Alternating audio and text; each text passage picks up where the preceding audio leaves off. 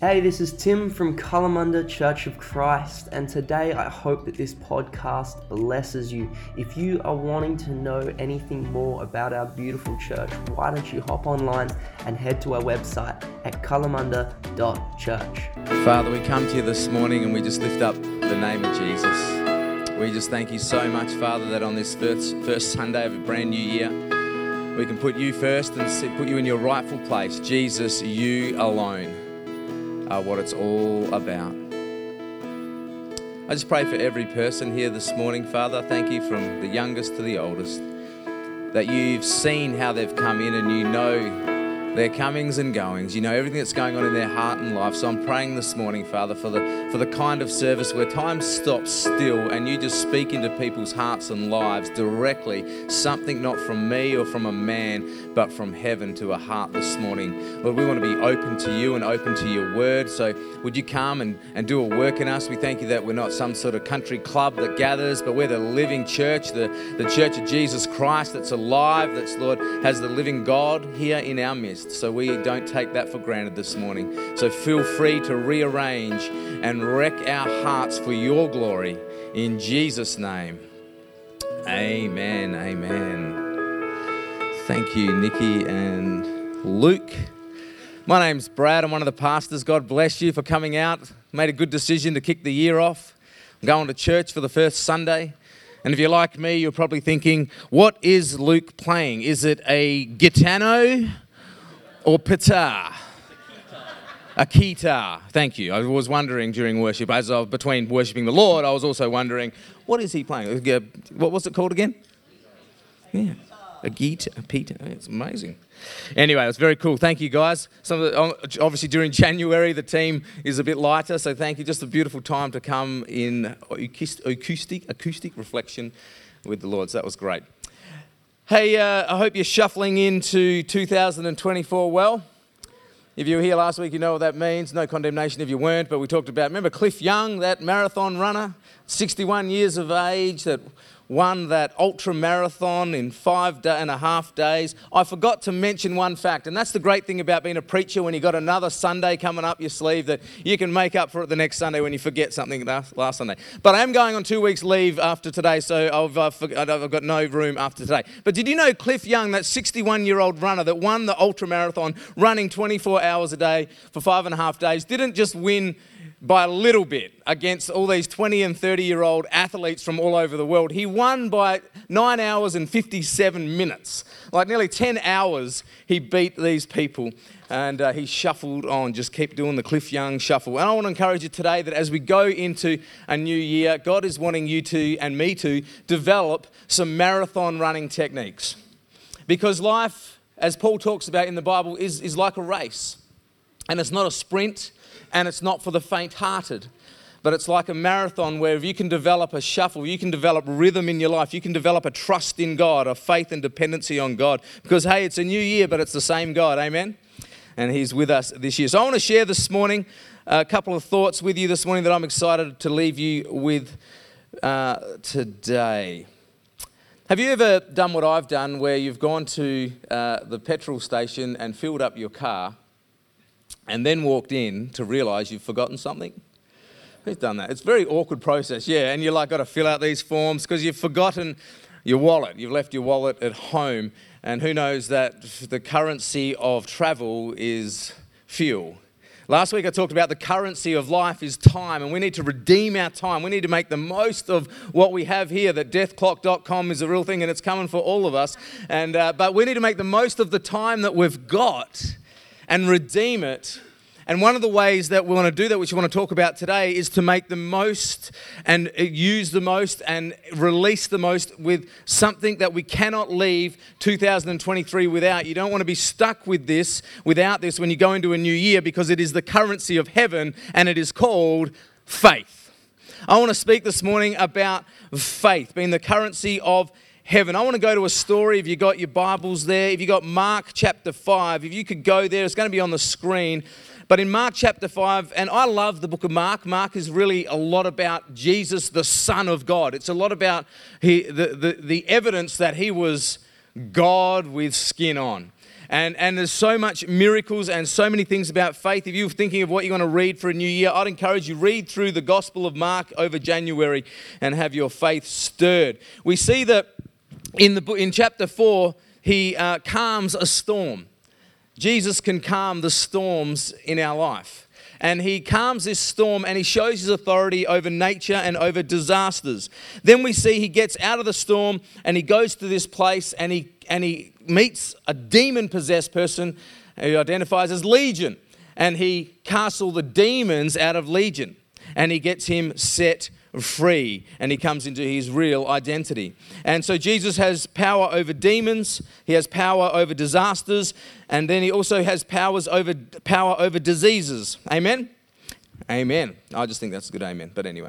And we get to Luke, and we get to this story where he runs into a leader after this, and he's going to prove something else that he has power over and that you and I have power over because of him, and it's called death.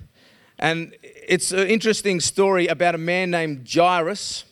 And I'm going to read not from Mark first. I'm going to set you up with this verse on the screen, the first verse from Luke chapter 8, where it's recorded a little bit differently. It says this: then after all this, so after what I just explained to you, a man named Jairus, a synagogue leader, came and fell at Jesus' feet, this church leader, pleading with him to come to his house because his only daughter, a girl of about 12, was dying. And as Jesus was on his way, the crowds almost crushed him. As Jesus was on his way, that is to say that in Luke's account, he just moved straight on with it. Jesus headed off. Jairus, this church leader who had a 12-year-old daughter who was dying, was on her deathbed, and Jesus agrees to go and essentially says, yeah, I'll come.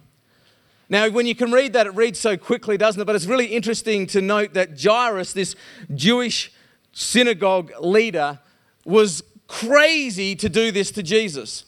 Number one is that for him to go to Jesus in broad daylight as a Jewish synagogue leader is to really put his position in the the synagogue, in life at risk. He was an influential man. He had power and authority. And for him to go, you notice what Nicodemus did? Nicodemus, he went to Jesus at night in John chapter 3. Why? Because he didn't want the Jews to see him, to be seen going to this itinerant carpenter / preacher, preacher, to be seen going to him. He was putting his position at risk. Jairus was willing. Why? Because when the rubber hits the road, when you get crisis in your life, when you really need help, sometimes you'll even not care about what position it puts you in. You'll get suddenly a humble attitude to go, man, I need Jesus. My daughter is more important to me and her health than the position I hold. I don't care. And he goes and he puts his position at stake, and they all see him in broad daylight going. Not only that, for a Jewish child, when they were trained up as a Jew and raised up, they would never bow or kneel to anybody except God alone. You don't bow to man. And when he comes to Jesus, this Jewish leader, he kneels before him. He not only puts his position at threat, he puts his traditions aside, and he kneels. And what that is to say, he is actually saying, I believe you are who the rumors say you are. I believe you are the Messiah, the one's coming. And he puts his tradition at risk, and he's like, Jesus, will you come and heal my daughter? This wasn't just a guy saying, hey, I've got a bit of a problem. This was a guy that got desperate. And I'll tell you, in 2024, we're going to come across some circumstances that hopefully call us to get desperate, not in our own strength, but to go to the King of Kings and to say, Jesus, I thank you that you're with me. But Jairus was expressing something here which I would call in New Testament terms, our day and age, a saving faith. He was putting faith and trust into Jesus, and it's expressed. And I want you to watch a short clip right now. Actually, before you watch the clip, it's interesting that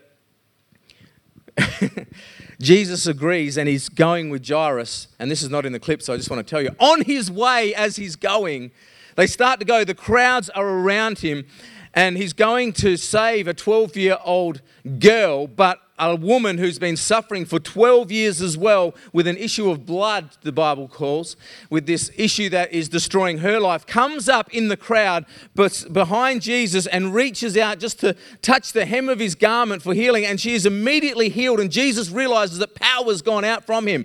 Why? Because there's heaps of people touching him, but not all are touching him with faith. There's heaps of people here this morning that come and hear the word of God, but it's your faith, it's the release of faith that will get something from the presence of Jesus this morning. And this woman touches his coat, and Jesus stops and turns around and said, "Who touched me?"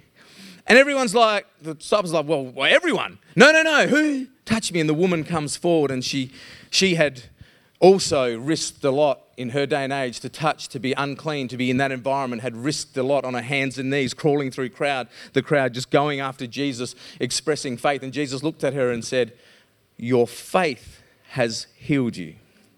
It's a powerful statement. It's made you whole. You can now go back into the community and not be an outcast. You've had these 12 years. Anyway, beside the point, if I'm Jairus, I'm like, Jesus stops, heals this woman, great, but why do we have to hear her testimony when my daughter is dying? Why do we have to have the whole story? And she's telling her story, and if I was Jairus, I'd be like, hey, come on, let's keep moving. Come on, I know she had a 12-year issue, but I've got a 12-year-old daughter who really needs your help. And I love the series The Chosen, if you haven't seen The Chosen. And I'm going to show you a short clip where we get to right now when Jesus is about to set off to Jairus' house. You are a healer? Of more than just physical maladies, yes.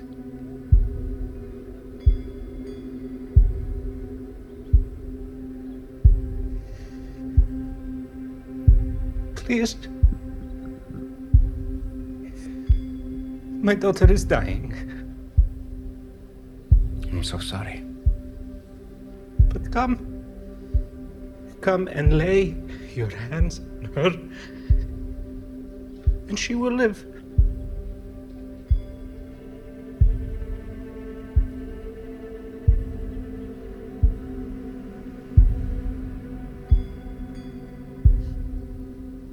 You've never met me, yet you have this much faith that I can heal your daughter.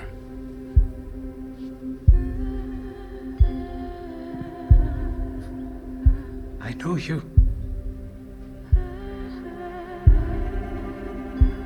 Please. Take me to her.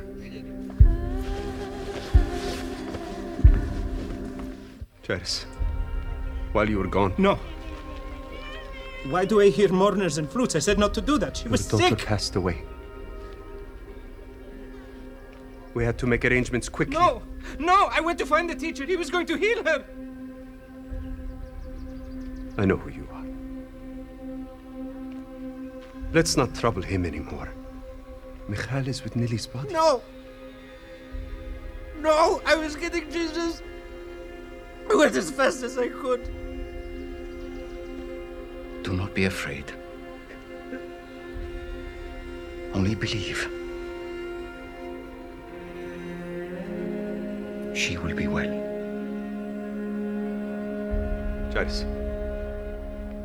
Jairus, let's go in. Please stay here. She will be well.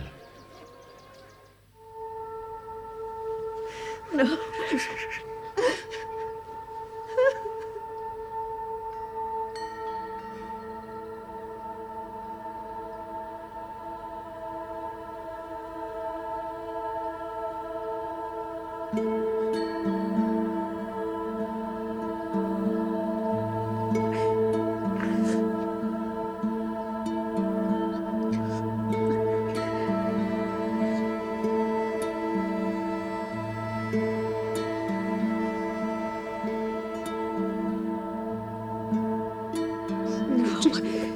What are you doing?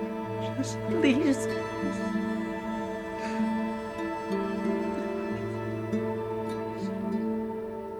Little lamb, arise. Oh, man. Are you okay? Oh, it's nearly my love. Oh, my love. If you got your Bibles there, Mark chapter 5 and verse 35 says this: while he was speaking, that was to the woman that he just healed with issue of blood, about what was going on there. Some came from the ruler's house, from the ruler of the synagogue, who said, "Your daughter is dead. Why trouble the teacher any further?" Verse 36, I love this verse, and this is the theme for maybe this year for you, or maybe this year for someone here today. Overhearing what they said, Jesus told him, "Do not be afraid, just believe." He did not let anyone follow him except Peter, James, and John, and the brother of James. When they came to the home of the synagogue leader, Jesus saw a commotion with people crying and wailing loudly. He went in and said to them, "Why all this commotion and wailing? The child is not dead, but asleep." But they laughed at him.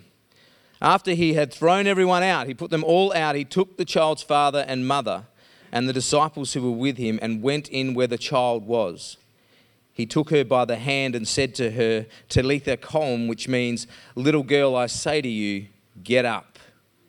Immediately, the girl stood up and began to walk around. She was 12 years old. At this, they were completely astonished. That's the text for this morning, which I just want to share a couple of thoughts on. Jesus has authority over disaster, over demons, over diseases, and even over death. And that authority, by the way, is here in this room, in every born-again believer here this morning. Jesus saw this amazing faith of Jairus to trust him. And I love what he said: don't fear, just believe. It's interesting though, when you go to the next chapter, side note, you go to chapter 6, Jesus goes to his hometown of Nazareth. And the Bible records that they were so familiar with this guy. Isn't this Jesus? Isn't this just Joseph and Mary's son? Isn't this just a carpenter? And they were so familiar with him that the people that knew him the longest got not many miracles. The Bible says in chapter 6 there that Jesus could not do many miracles in Nazareth. Why? Because of their unbelief. Because of their lack of faith. He had just seen this faith from somebody who didn't even know him. And he goes to the people that know him the longest. And isn't that a sobering warning for us? The longer we go with Jesus, don't get so familiar with him that we get familiarized in a way that our faith dwindles and we don't expect for the amazing things that this Messiah, our King of Kings, can do. And he was limited there. The faith of the people around Jesus limited their experience of his power. Now catch that. Of course, we don't limit God's power, but our faith and how we exercise our faith will determine the experience that we have in life of God's power. It has something to do with it. Amen? This is why Paul said this.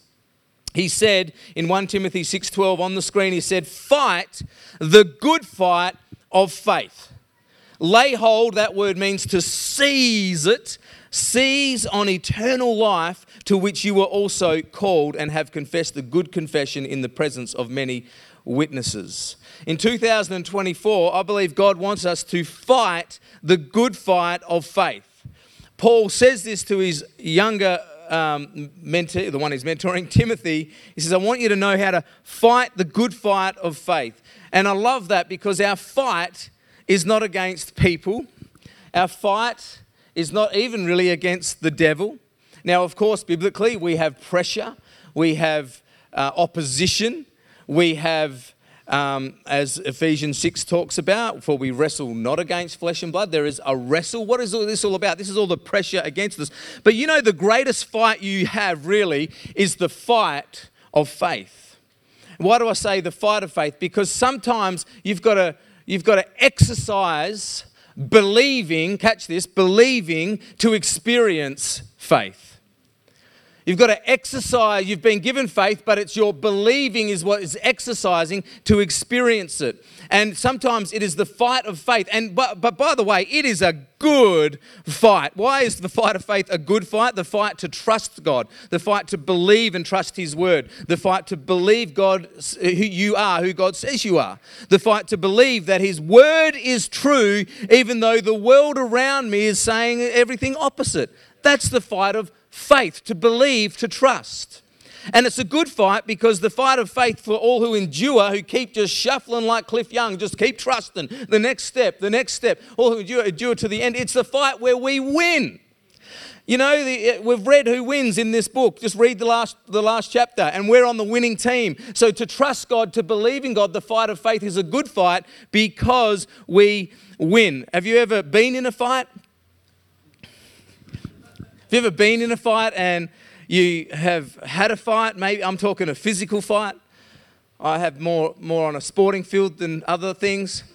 A couple of church deacon meetings, but that's different. Anyway, you know when you're in a fight and you come out and you win, but you're wounded. What do you often say? You say, gee, are you okay? You go, oh, mate, you should see the other guy. And when Jesus went to the cross, He was wounded, He was whipped, He was marred, He was beyond recognition. The Son of God on the cross, they couldn't kill Him, they couldn't even recognize Him. That's how He's to the point of death, unrecognizable. That's how much He was marred. But and how bad He looked. He looks at us and He goes, hey, don't worry, you should see the other guy. You should see the devil. You should see how defeated he is. I might look messed up here, but I'm rising in 3 days and I'm up and I'm about because you should see the other guy. See, that's our king, that's our conqueror. That's the sort of faith that we have, is that we don't fight for victory, we fight from victory. We start where Jesus finished. We start where Jesus finished. Our fight is a good fight because we're on the winning side and we overcome. In 2024, I want to encourage us that we need to fight the good fight of faith. And as I look at Jairus, I get the picture when at that moment where Jesus said those powerful words, hey, you've just heard the news that your daughter is dead. And I love how the Mark records it. It's that Jesus is in a conversation, but He overhears this news. He sees this Jairus, this person that has expressed faith in Him and trust in Him. And he's now starting to, I believe the compassion of Jesus was like, man, he's here. They're giving him bad news. They're giving him a word of death. And Jesus quickly cuts in. He says, Jairus, don't fear, just believe.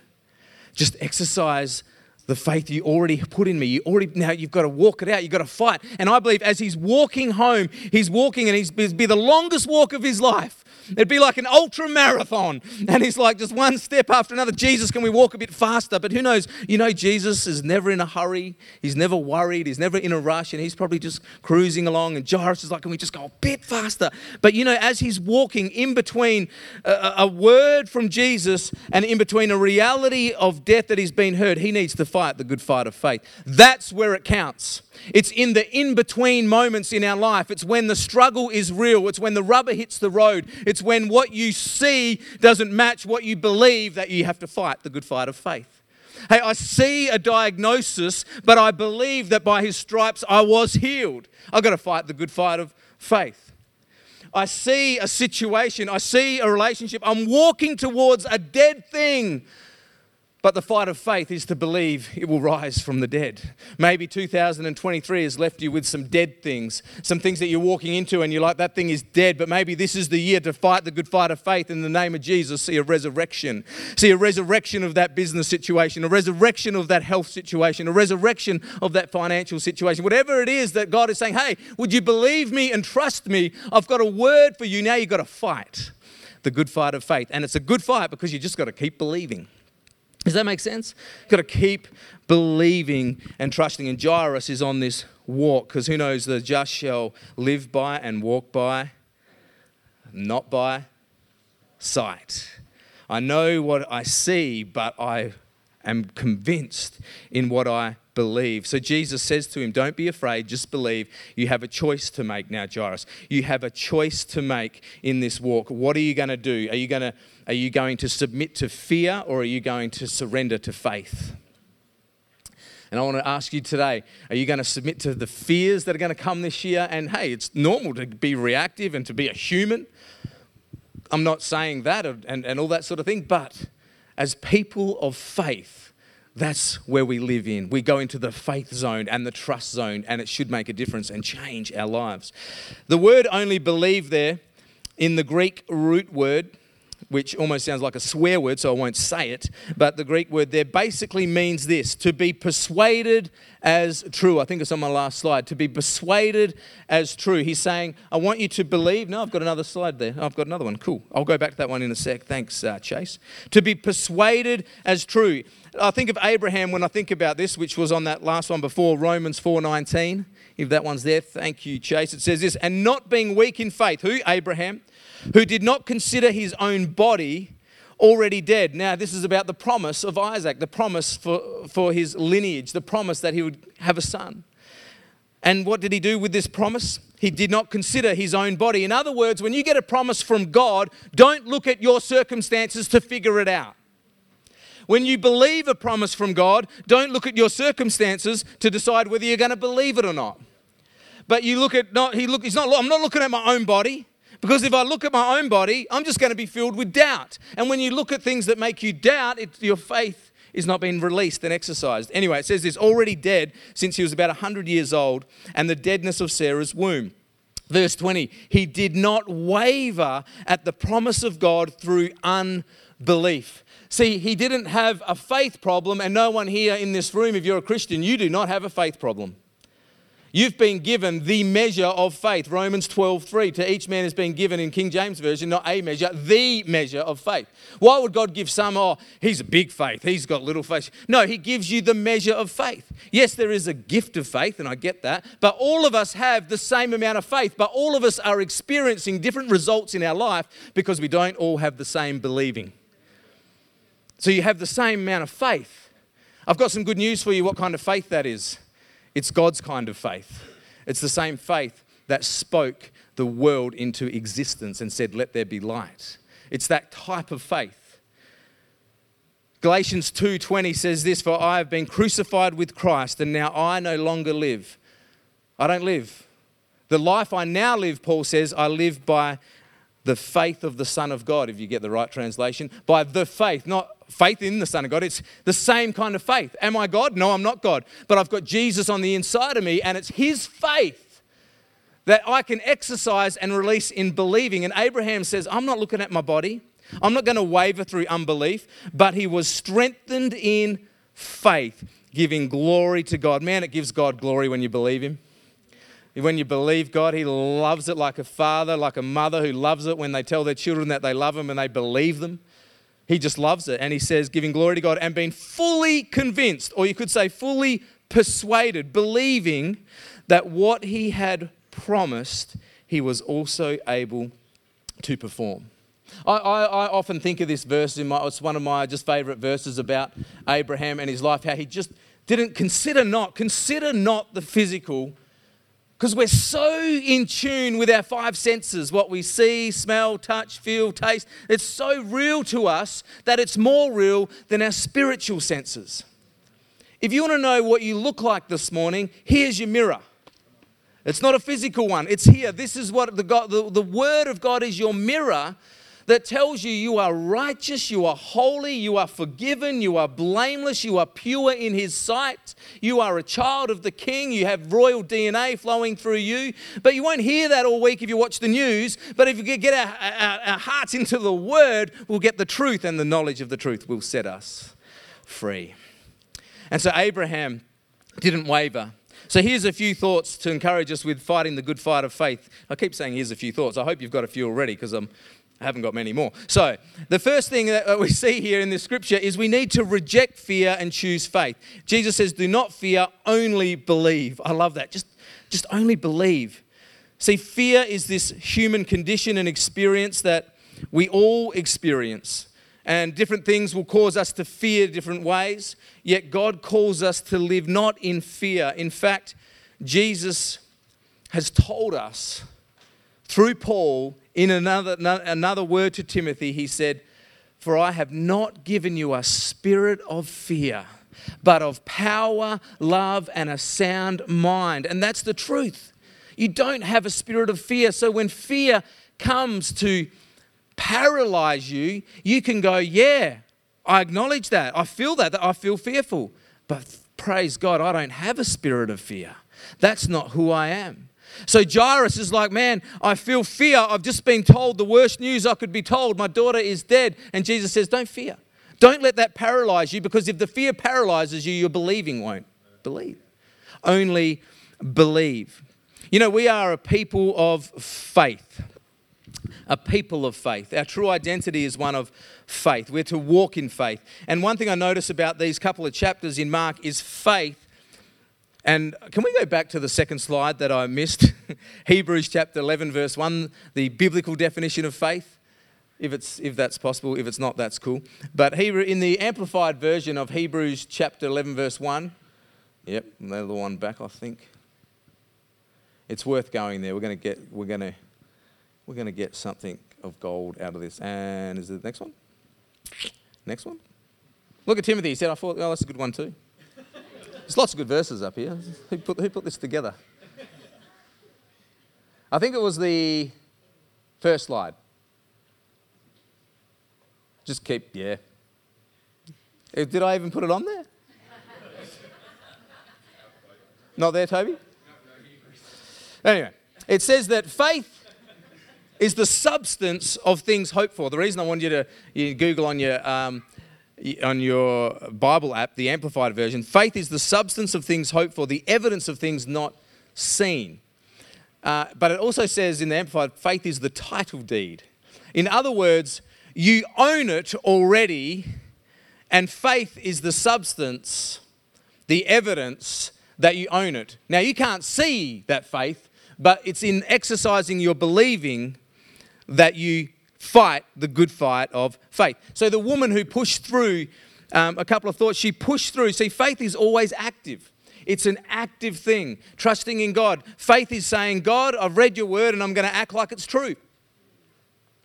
So I should walk around forgiven. I shouldn't walk around pessimistic, shoulders down, shameful, guilty. Do you know the truth?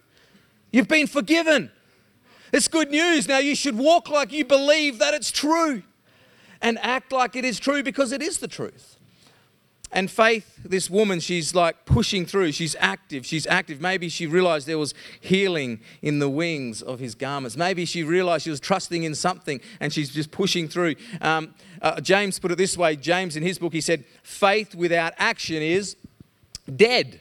It's dead. Faith that is just on its own is not alive. When it comes alive is when you exercise your believing and trusting, and faith with action comes alive. Another thing to fight the good fight of faith this year is to know that God's word is your truth and to feed your faith. The Bible says that faith comes by seeing miracles. No, it doesn't. Does faith come by seeing miracles? I'm sure it could do something to gauge your faith and stimulate your faith. But the Bible says that faith comes by hearing, and hearing by the word of God. So faith doesn't come from emotion or seeing things in miracles. Faith comes by hearing God's word. That's why when you read the scriptures, it's good to read it out loud. Read it to yourself. Preach to yourself. In your mouth, out of your mouth, into your ear, so that you are hearing the word of God. And I tell you what, this is what quickens faith on the inside of you. And again, it's not just like, John 3:16, I'm just reading it. Faith, has it come alive yet? No, it's feeding on God's word, trusting the truth in it, and it feeds your faith. I'd encourage you, whatever season you're in this year, find something in the scriptures to go, this is what I'm going to focus on. Over January, say to God, what is my word for this year? What do you want me to be feeding on this year? I remember when when I had a really hard year, but I remember I was feeding on a scripture in January, and it was, I will see the goodness of the Lord in the land of the living. I've actually written that one down for the next 6 months in a little bit of planning, but I will see the goodness of the Lord in the land of the living. That was one of the worst years of my life. But I tell you what, I saw God's goodness, because you don't just see his goodness in good times. You see his goodness when all hell is breaking loose in your life and you are holding on and fighting the good fight of faith to believe. We need to trust in God's word. Another thing we need to do, like Jesus did here in this story, is we need to throw out the doubt. Like I said, doubt, I didn't realize this in studying this week, that you can actually, in the secular world, doubt is a virtue. There's a virtue of doubt. People think that having doubts is being authentic, sincere, and it's being real, and it's about embracing uncertainty. And I'm just like, what? Let's see what the Bible says about doubt. He who is double-minded in all his ways is drifted here and there. Like, yes, we all have doubts. I'm not saying we don't, but don't embrace it. Don't go, yeah, that's the place to live in. Doubt is not the place to live in at all. And it says here that when Jesus got to the house and he got there and he sees all the mourners and the wailers and all the mourners and wailers, and they're all wailing and mourning and they're crying and whatever. And Jesus said the child is not dead but asleep, because who knows with Jesus that even this little death is just temporary. And they all laughed at him, and he threw them out of Jairus' house. Not his own house. He threw everyone out of someone else's house. He's like, I don't need you here. Jesus threw them out. Why? He didn't need their unbelief to hang around. And I want to encourage you this year, there are some things you need to throw out of your life. Maybe some relationships that you need to throw out of your life because you don't need their doubt in your life. Some situations, some places that you've got to stop going because it just is not good for your life. Throw out the doubt. Throw out the things that aren't feeding your faith. I'm not saying throw out people and things like that, but you know what I'm saying. I don't go home today and all my bags are packed and the guy's like, yeah, off you go. I heard the sermon. You're making me doubt. I'm not talking about that. But I'm talking about things that you need to get aggressive with. Jesus is like, man, this needs to be an atmosphere of faith and trust. And he takes the mum and dad and takes them in because they had covenant authority over their daughter and they were there. What do you need to do this year? A couple of closing thoughts as the team can come back. Well, a small team, Luke and Nikki can come back up. Is you have all that you need already when it comes to faith. When you were born again, you were given the measure of faith. I really believe that. And the question is, what are you going to do with what you've already have? How are you going to release it this year? And one of the key ways that Jesus did it as in this story is he used actions and words. His words and his actions. He said, took it by the hand and he spoke. I love how The Chosen put it. I don't know if that's actually the little lamb. I love that. That was so cool. And he spoke. And as he spoke, faith is released. And so it is in our life that when we believe and act in a congruent way of faith, in a congruent way of what we believe, faith is released that we already have. For example, if you confess with your mouth that Jesus is Lord and believe in your heart that God raised him from the dead, you will be saved. That's what Romans 10 says. So what is it? It's a mouth-heart connection. It's a mouth-heart belief. It's a believing in the heart. But you know what? Out of the abundance of the heart, the mouth has to speak.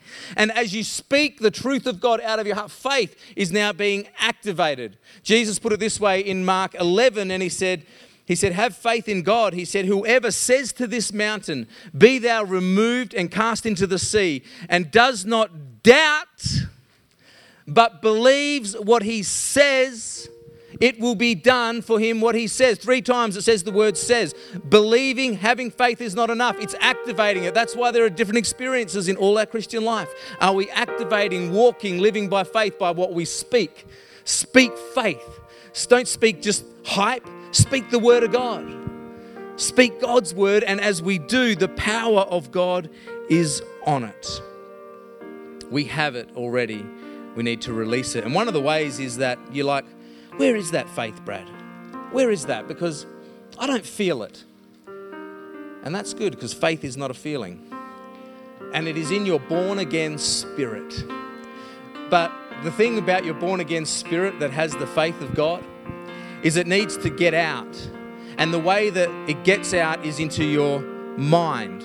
And this is why Paul said in Romans 12, if you want to see a transformation in your life, renew your mind according to my word. Renew your mind. When you speak the word, you're renewing my mind.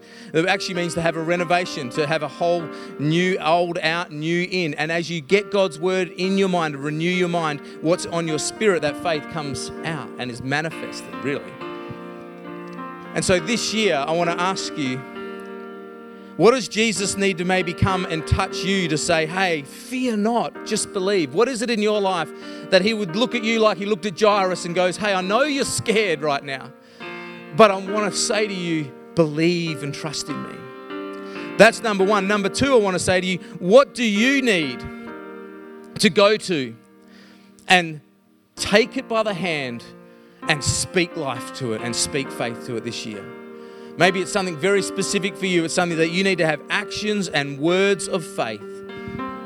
This is the year to take it, to grab it, to say, no.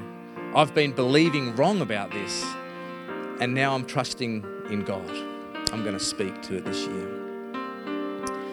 As I close, faith coming to God is, as I just quoted, it's the start. We start where Jesus finished. And maybe you're here this morning and you haven't started your journey with Jesus. And you would say, Brad, I want to get my life right with God. I want to start my journey with Jesus. And that is a step of faith. That is to say yes to him, to say yes to the forgiveness that you need because you're a sinner in need of saving like all of us. We all need his saving grace that we celebrated at communion. And it is free. You can't earn it, but you can receive it this morning. And so I'd like to close and give you an opportunity at this brand new year to start off your relationship with Jesus. So I'm going to invite us all, if you would bow with me and close your eyes. I'm going to pray a prayer. And just as your eyes are closed and heads are bowed, Father, he's knocking on the door of your life. If that's you this morning, you say, hey, I want to get my life right with God. I've never done this. I've never asked for forgiveness of my sin and received this gift of eternal life, this gift of forgiveness. I've never done that. While every eye is closed, if you want to join me in this prayer, we're going to all pray it together. But if you want to do that for the first time, and you say, Brad, would you pray for me for this prayer? Would you just raise your hand and say, Brad, I'm doing that? And I'll get you to raise your hand just to acknowledge it so I can pray for you. Yep, see that hand. Anybody else say, hey, I'm praying this for the first time? Yep, see that one. Sorry, if you look at me once you put it up, and yep, see that hand. Thank you, sir. Anybody else just say, would you pray for me with this, Brad? Because I'm actually doing this for the first time. Just looking over one more time. Just want to give you this opportunity. We believe here at Kalamunda it's a spiritual offense not to give people the opportunity to say yes to the King of Kings. All right, well, I'm going to pray this prayer. I'm going to invite everyone in the church to pray it after me. But if you're one of the people that raised your hand, I just want to encourage you. This is you trusting in God. This is you putting your faith in him for the first time to say, yes, I need this forgiveness. Let's all pray it together. Say, dear Lord, I come to you this morning, a sinner in need of your saving. I believe you died on the cross for all my sin. Please forgive me. Wash me clean. Make me brand new. I believe you rose from the dead. And I ask you now, come fill my life. You died for me. Help me live for you. In Jesus' name, amen. As you've got your eyes closed, I just pray a prayer of blessing. Lord, I just want to pray for the people that raised their hand this morning.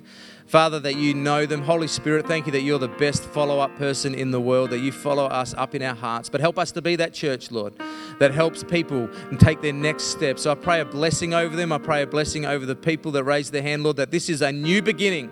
This is not just a new year for you. This is a new beginning for you. This is a line in the sand. This is a shifting of darkness to light. And you're going to know and experience things in your heart that are going to be so awesome. God's got such awesome plans for you and transformation for you, and He just wants you to know that you are so loved, and He's smiling on you this morning. He's fully smiling on you this morning and loves you. He's not angry. He is so proud of you this morning for saying yes to Him. So I speak a blessing over you, and I speak the future that God has for you, and I speak the faith of God to be fought in your life with His strength. Father, I just thank you for this morning. As we go into a brand new year, Lord, we just thank you that this year is yours.